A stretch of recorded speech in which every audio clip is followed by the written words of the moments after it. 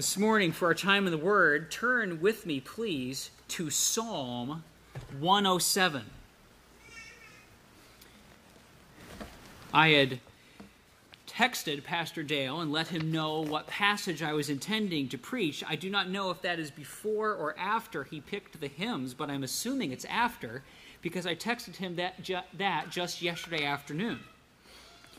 And yet I cannot think of hymns that would more fittingly introduce the passage this morning. Psalm 107. And I want to ask you, when you think over your life, have there ever been times when your life seemed to be at its darkest? Times when you were discouraged and disheartened? Maybe times when you had great goals, but the obstacles were too many. You were too weak. You'd made too many mistakes. There didn't seem to be a way out. Your friends were aloof. Your best friend maybe let you down. Your teachers didn't agree to give you bonus points or extend a deadline on your school projects. Your employer gave you an ultimatum. Your family relationships were strained to the point of breaking. You ran out of hope. Has there ever been a time like that in your life? Probably so. Probably many times. What do we do in those times of life? Where do you turn? Well, there are many people, especially those of a religious mind. Thank you. Many people turn to the Psalms. And so, we are going to turn to the Psalms. The book of Psalms is 150 poems that serve as an inspired hymn book and have served as an inspired hymn book for about 3,000 years. The songs are organized into 5 books within the book of Psalms. Psalms 1 through 41 are a book. Psalms 42 through 72, 73 to 89, 90 to 106, and 107 to 150. The last of these books is a book of Psalms of praise. And Psalm 107 begins that section. I want to compare, first of all, the opening verses of Psalms 106 and 107. Psalm 106, verse 1 starts out, "Praise the Lord. O give thanks to the Lord, for he is good, for his mercy endures forever." And then the first verse of Psalm 107. "Oh, give thanks to the Lord, for he is good, for his mercy endures forever." Here we have a pair of psalms which bridge from books 4 to 5 in the Psalter.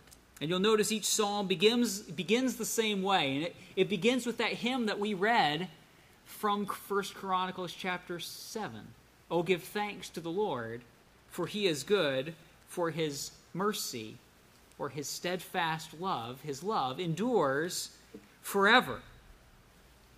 This verse is giving us a command that's based on 2 complementary truths about God.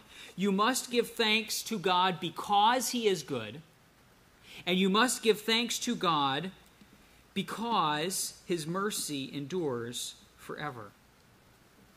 So this morning, we're going to look at this psalm, and it's a call to consider the steadfast love of the Lord. The word mercy in this passage is a word that refers to loyal love, the kind of persistent, faithful love that you would expect between a man and a woman who've covenanted together for life.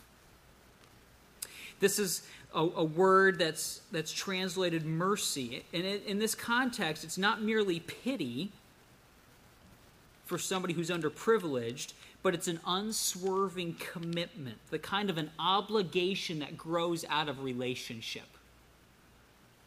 There's different kinds of love in our society, but this is the love that's an obligation, a commitment because of a relationship.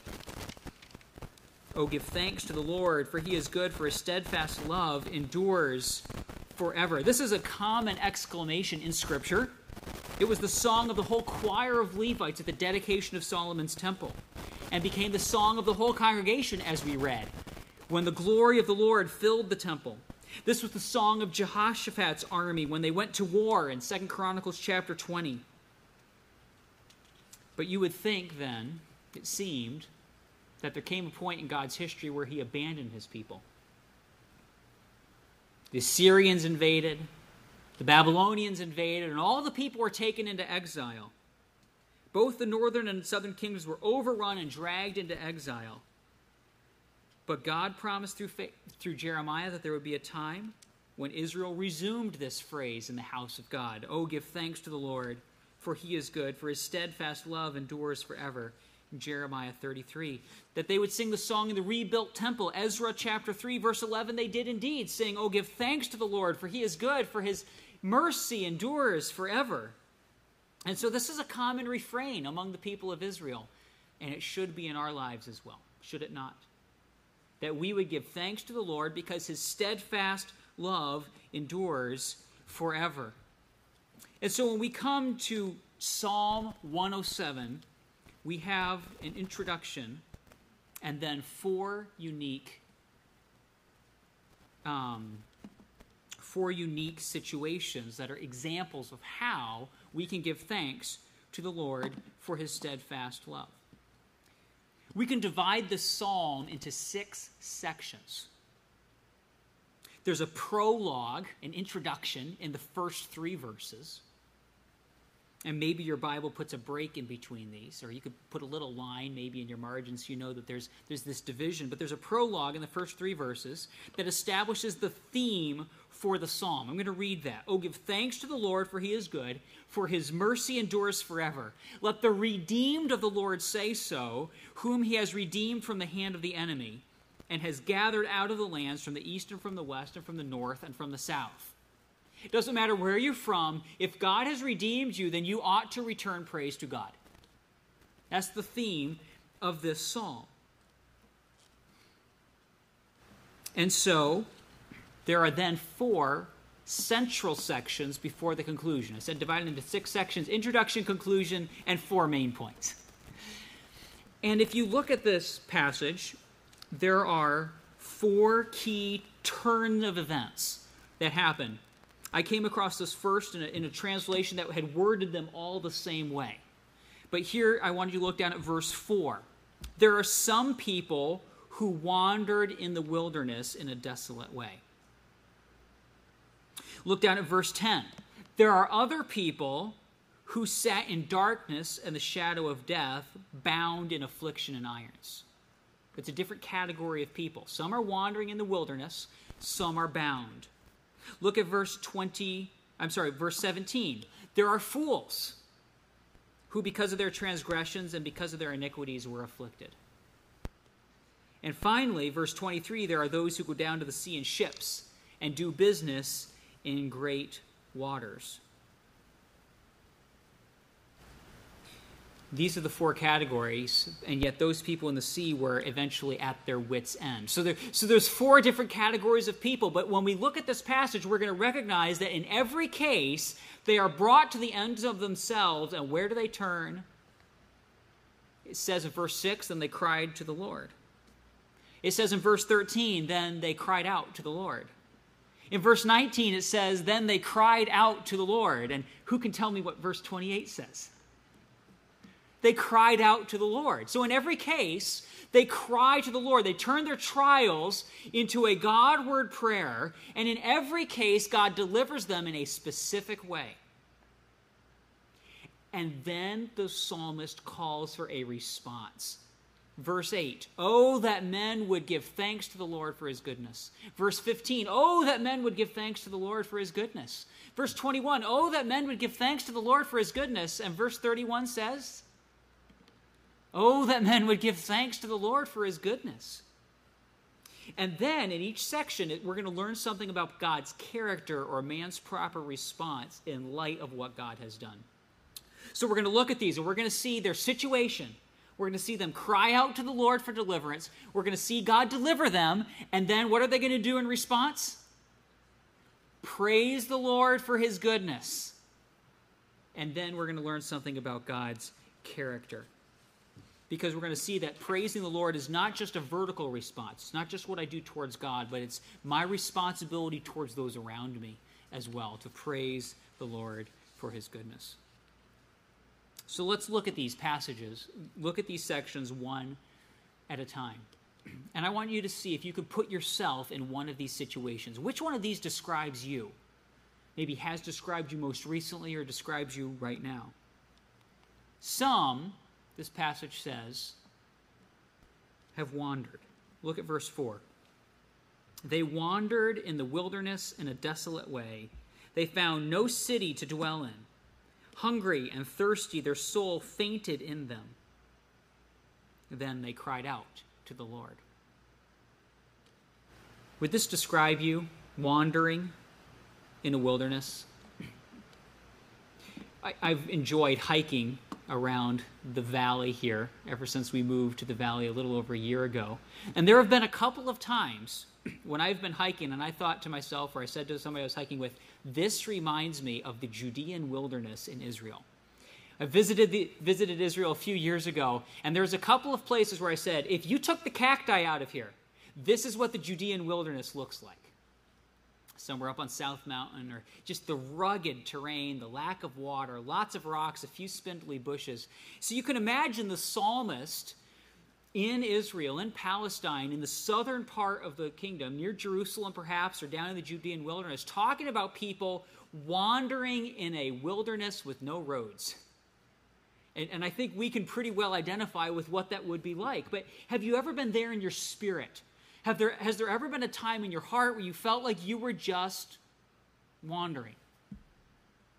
No direction in life. Nothing really satisfied. You tried a lot of things. But everything you tried didn't seem to meet your desires. You were hungry for something that didn't really satisfy. You were depressed because you couldn't find it. You just needed one more dollar, one more vacation, one more hobby, one more A in your classes, one more gold medal.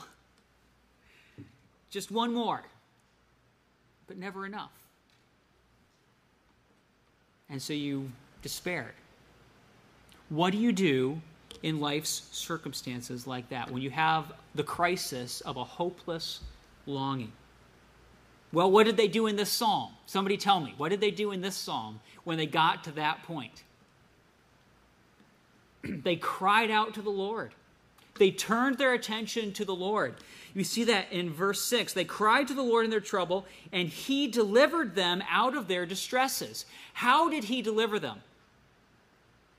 Well, it says he led them forth by the right way. He gave them direction. He gave them a path. He gave them the right way in life, that they might go to a city for a dwelling place. He settled them down and gave them a home. Is this not what God does when we cry out to him in our wanderings and in our hopelessness? When we try to do life our own way and we don't have direction in life and we wonder what's the meaning, and we turn to the Lord and he directs us to his word and we understand, oh, this is the way. And we align ourselves in it, and it's like we've settled down in a home. It's like we've been in the wilderness for all this time, and now we have a resting place. We have a city. We have a place we can call home. This is what God does. He leads them and he settles them. And I said that then we would see something about God's character, because this is what God does. He satisfies. He fills. Oh, that man would praise the Lord for his goodness, for his wonderful works to the children of men, because he satisfies the longing soul.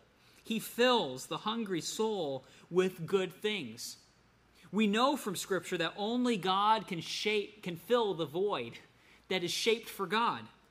Jeremiah chapter 2, Jeremiah calls out to the people and says, this is what the Lord says.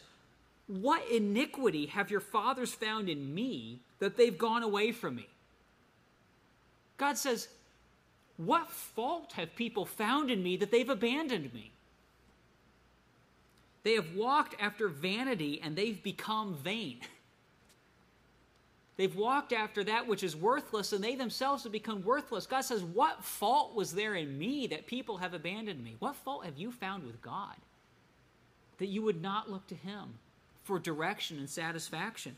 Indeed, God goes on in there. He says, has a nation ever changed their gods to something that's not really a god? Why would you trade the true God for something that's false? Has this ever happened before? But my people have changed their glory for that which doesn't profit. Be astonished, O heavens, at this. Be horribly afraid. Be very desolate, says the Lord, for my people have committed two evils. They have forsaken me, the fountain of living waters, and they have dug out for themselves cisterns, broken cisterns that can hold no water. Living water is a Hebrew expression for a flowing, running stream. A stream of cool, cold, refreshing water. God says, that's what I'm like. I'm like a cool spring. Why are you going about digging wells? Not even wells. Why are you going about digging pits in the desert to hold your water when there's a stream right next door? Why would you abandon a stream of water and go and dig a pit? And he says, and by the way, these pits don't hold water. So all you're going to have for moisture is that muddy scum at the bottom of your cistern. Why have you exchanged the fountain of living waters for a broken cistern? This is God's complaint. You can see God's incredulous.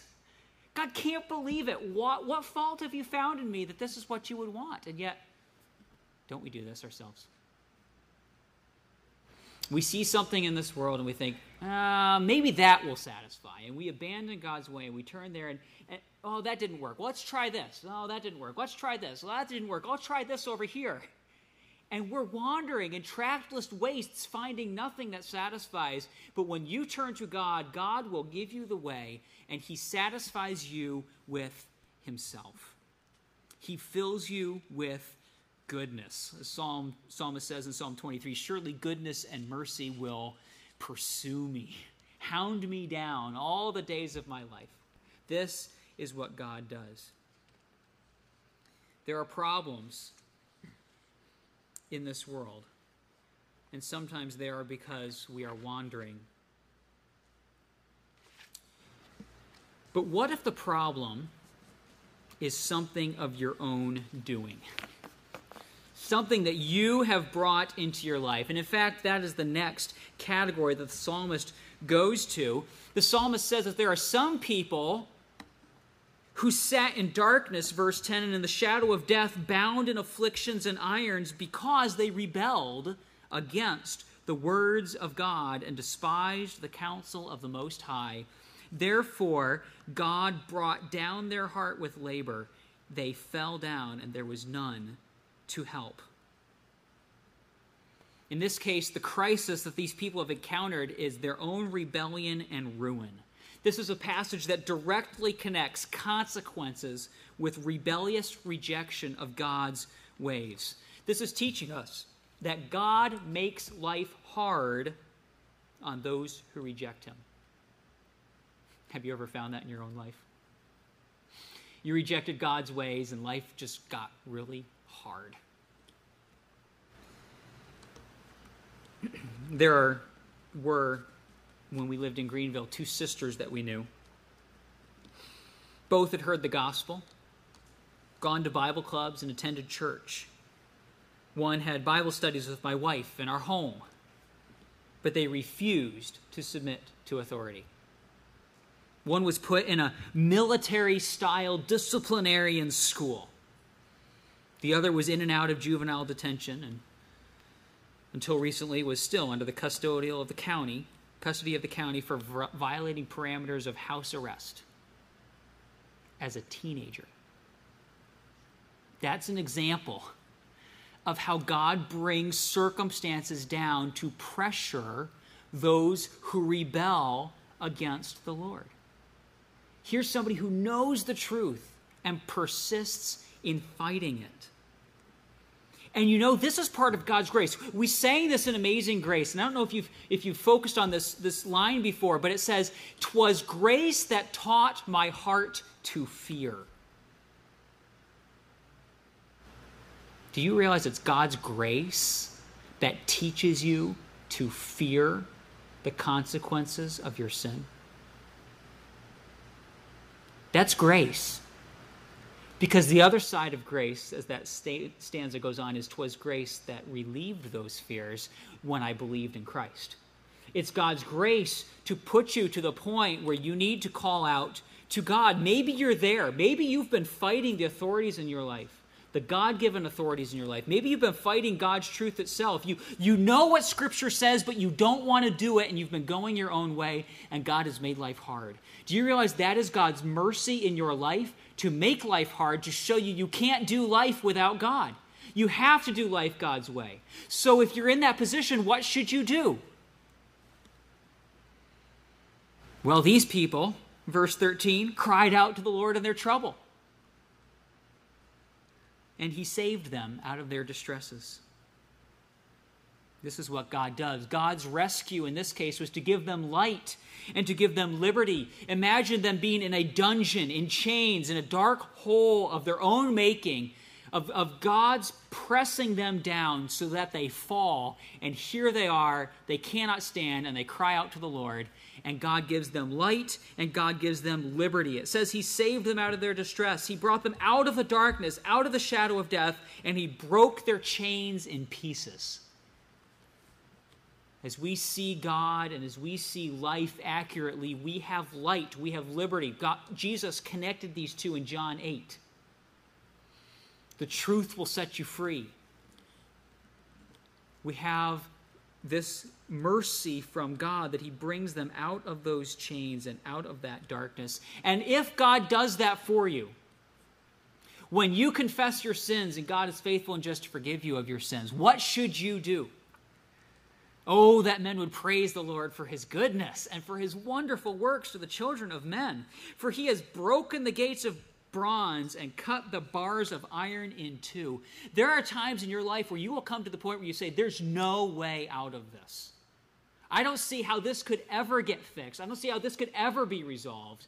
And God is the one who can take those bars of bronze and those gates of bronze and those bars of iron and break them open and release you from the captivity that you have arranged for yourself in God's providence.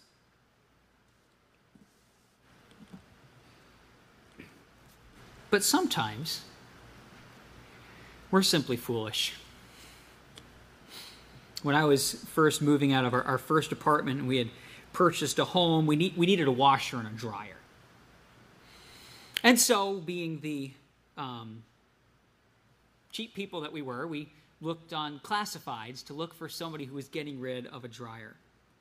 I was always on the lookout for a deal, and I found one. I called the guy and heard he had a set that was available. It was heavy duty. It was in good condition. He was just getting rid of it because he was downsizing. But somebody else was going to see it the next morning, so if we wanted it, we better come now and look at it. Now or never. So we went, you know where this is going, right? We went, we found him. We met him at his storage unit at 10 o'clock at night on a Sunday night. And pretty soon we had given him the money and we had some regular lemons on our hand. I learned how to repair washers and dryers by experimenting on that washer and dryer we picked up outside that storage unit at night. Picked up a few replacement parts and we kept it going for about 5-6 years.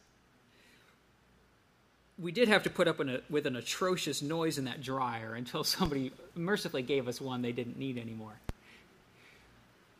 We were just foolish, and, well, we suffered the consequences, right? Sometimes that happens in God's world. Can you look back on times in your life where you've just been foolish? Perhaps there were spiritual consequences for your foolishness. Is there redemption for those kind of people? Well, yes, there is. The psalmist tells us that next. Look at verse 17. Fools, because of their transgressions and because of their iniquities, were afflicted. Their soul abhorred all manner of food. They drew near to the gates of death. They were suffering the consequences of their own wrong choices, their own foolish choices. The natural consequence of sin is trouble. We saw in the previous one where God was pushing them down, but you realize God doesn't always have to get involved. Sometimes we just suffer the consequences of our own actions, don't we? And so what should you do? When you've made foolish choices and you're having to live with the consequences of your own actions, what should you do?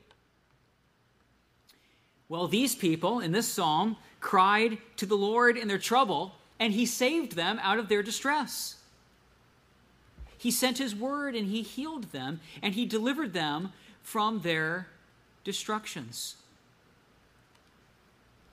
This is a fascinating verse. God speaks, and they're healed. We spend all this time creating all these problems for ourselves. And in this passage, God speaks. He sends his word, and he heals them and delivers them from their destructions. Has God ever done that for you? You've built for yourself a whole web of problems from foolish choices. And it's not to say that God always reverses the consequences of those things, but God can restore you into a right relationship with him. And God can, if he wants to, dispel those issues. And when God does that, what should you do? Oh, that men would praise the Lord for his goodness and for his wonderful works among the children of men.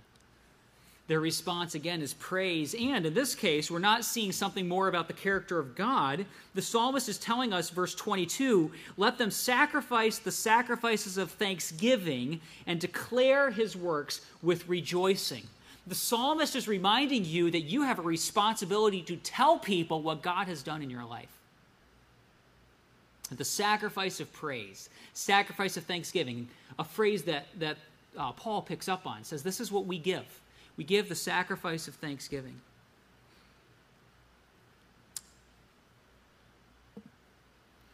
And so we declare God's words to others. Now, up to this point, the examples we focused on have been related to aspects of our fallen state that bring us to the point where we need to ask God for forgiveness. We need to repent.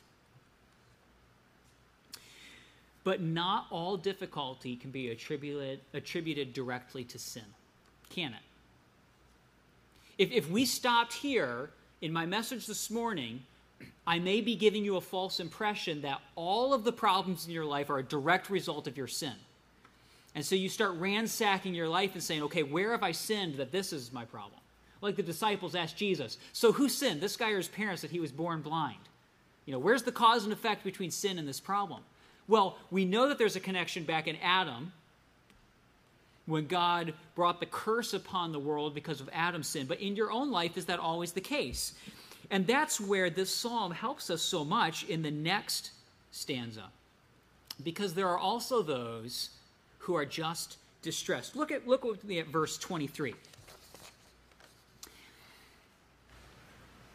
There are those who go down to the sea in ships, who do business in great waters, and they see the works of the Lord and his wonders in the deep. For he commands and raises the stormy wind, which lifts the waves of the sea. They mount up to the heavens. They go down again to the depths. Their soul melts because of trouble. They reel to and fro. They stagger like a drunken man. They are at their wits' end. Were you paying attention in that passage? Who are the people who are in trouble?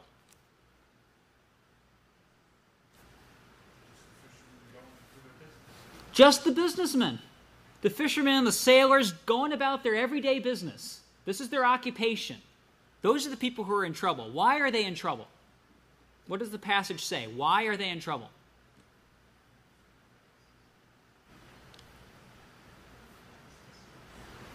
God caused a storm. Here they are going about their everyday business, and God caused a storm. And we know that the sailors tend to be pretty powerful people, right? Hard workers, strong, capable. But against the sea, they know they are no match. The strongest of people going about their everyday life can be brought low and, as this passage says, at their wits' end. Not through any fault of their own, but because God himself designed a storm. Are you okay with that? Is God allowed to do that? Why would God do that? So that we would cry out to the Lord in our distress. You see, that's what happens. God brings a storm upon everyday businessmen and brings them to their wits' end. Then it's not about them. Then it's not about their ability to control the ship. Then it's not about their commerce. Then it's not about their income. Then it's about crying out to God. They cried to the Lord in their trouble, and God brings them out of their distress. God created the storm so that he could bring them out of the storm. God brought them out of the storm and gave them peace. He calms the storm, verse 29, so that its waves are still, and then they are glad because they are quiet. And God guides them to their desired haven. This is a remarkable picture. The boat sets out with a goal. We need to make it to this destination. We're going to this place. We have this business to complete. And you get out to sea, and God stirs up a storm. And they fear for their lives. And they call out to God for mercy, and God makes everything quiet and brings them on their way, and they make it where they were intending to go. Why the storm? So that they would cry out to the Lord in their distress. And so that, what should you do when God delivers you from that distress? Oh, that men would praise the Lord for his goodness. Oh, that you would give thanks to the Lord for his goodness and for his wonderful works to the children of men, and not just vertically, not just praise the Lord, but let them exalt him in the assembly of the people. Praise him in the company of the elders. The psalmist is saying that there's a responsibility that you have when you're gathered with the people of God to rehearse the things that God has done for you. Has there ever been a time in your life where you can say, God designed a storm and brought us to our wits' end, and I cried out to the Lord, and look what he did? If you have a story like that, you cannot keep that to yourself.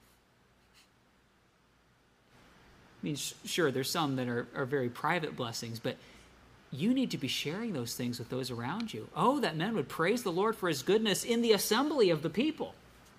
Oh, that you would share those things that God has done.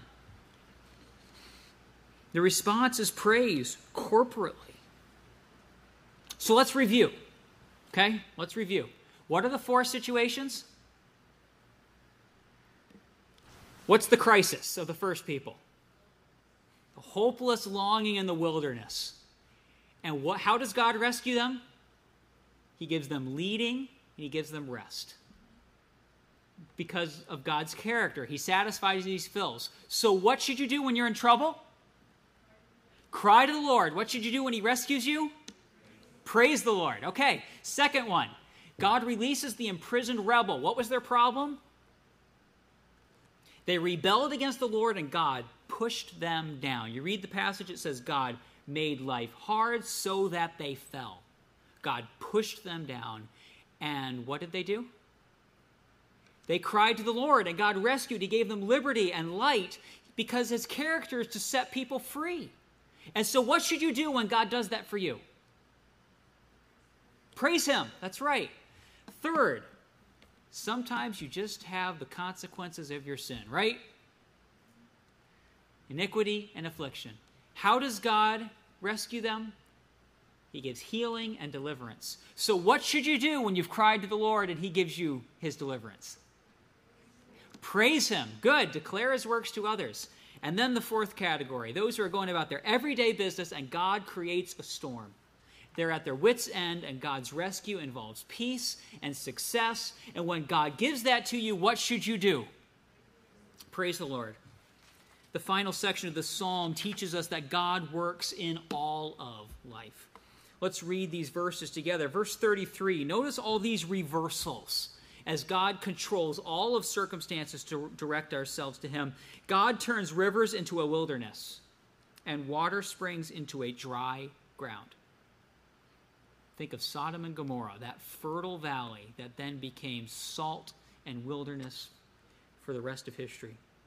But verse 34 continues that, a fruitful land into barrenness for the wickedness of those who dwell in it. But verse 35, he turns a wilderness into pools of water, dry land into water springs.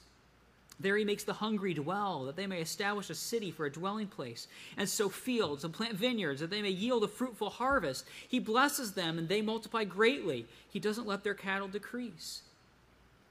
When they are diminished and brought low through oppression and affliction and sorrow, he pours contempt on princes and causes them to wander in a wilderness where there is no way. Yet he sets the poor on high, far from affliction, and makes their families like a flock. The righteous see it and rejoice, and all iniquity stops its mouth. God can design all of the circumstances of life to direct you to him. God can provide for you, or God can make you lack. God can give you success. God can orchestrate failure. God directs life because he wants you in a right relationship with him. And God is directly involved in your life. He talks about him judging the wicked and blessing those who call on him. The psalmist is telling us God is involved in your life. And so, how does this psalm end? Well, it ends with a plea to every one of us. Whoever is wise will observe these things. Do you want to be wise? Pay attention. Pay attention to what Psalm 107 says. You will understand the loving kindness of the Lord. We sung about Jesus loves me. Jesus loves even me. Oh, how I love Jesus. Amazing grace. What does that love look like in your life? Do you really understand that kind of love, that kind of commitment because of a relationship? Not just something sentimental, but that commitment that God has made to you, his people, because he's in a relationship with you. You know what it looks like? It looks like God getting involved in your circumstances. It looks like God messing with your life so that you turn to him and direct your attention to him so that you can praise him on the other side for all the things that he has done. Let's pay attention to what this says about God. God is good, verse 1. God's mercy endures forever. God redeems his children from trouble. God delivers those who call on him out of distress. God leads those who wander. God satisfies the longing soul. God fills the hungry with goodness. God makes life hard for the rebellious. God brings the darkened into the light. God breaks the bonds of the enslaved, both the gates of brass and the bars of iron. God sends out his word. God delivers the foolish, heals the foolish and delivers the foolish from their own self-destruction. God raises up fierce storms, bringing men to the end of themselves. And then God makes those same storms a calm. God helps those who call on him to succeed.